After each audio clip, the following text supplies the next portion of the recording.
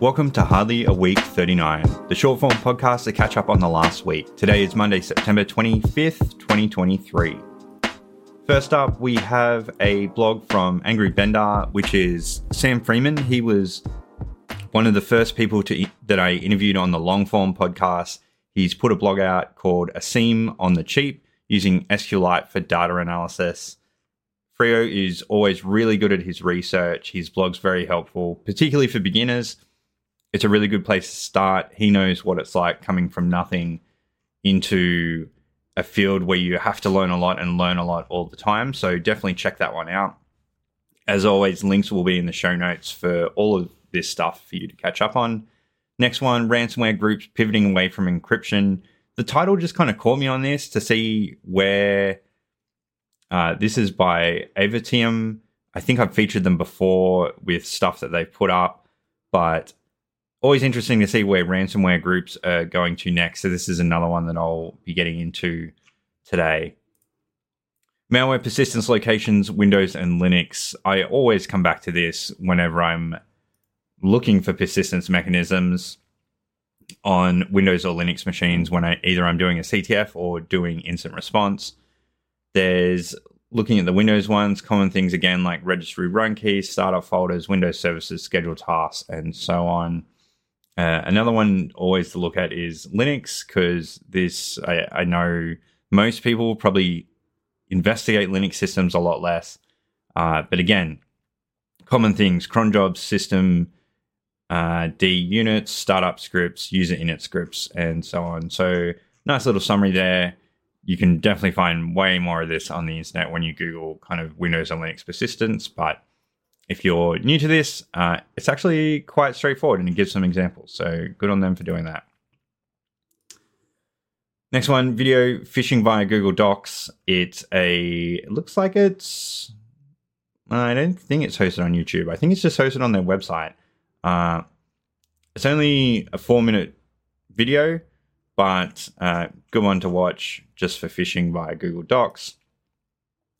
The hidden side of 24/7, 365, the dreadful APAC shift. APAC as in the Asia Pacific region, so where we are in Australia, we're part of that.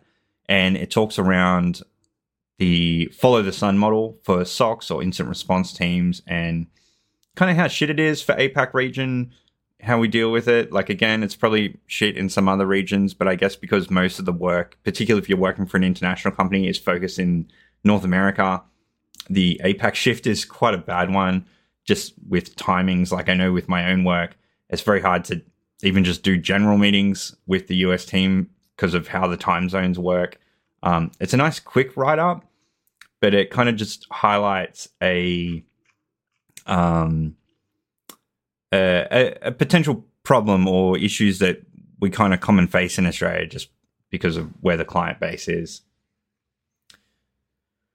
Unit 42, a Wireshark tutorial, changing your column display.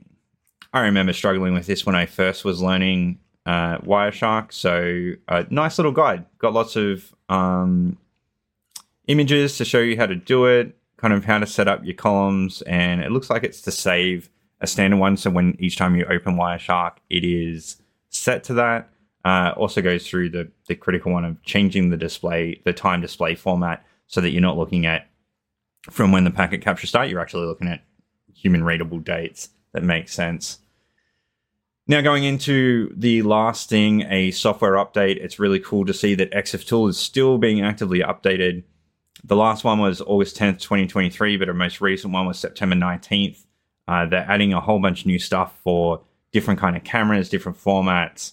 And it's a tool that I use a lot of the time in CTFs. I haven't necessarily used it too much in my day-to-day. Again, I think if you were a digital forensics analyst, you would definitely use this tool a lot more, particularly if you're looking at photos, or it would be embedded in the tool that you're using to get EXIF data for the images. Last thing that I want to talk about, so B-Sides Canberra is happening this week. I will be there from Wednesday through to Sunday. I'm flying out Sunday. If you are in the area and want to catch up, would love to have beers. There's definitely Saturday night. I'll be going out for some beers, so hit me up if you want to catch up.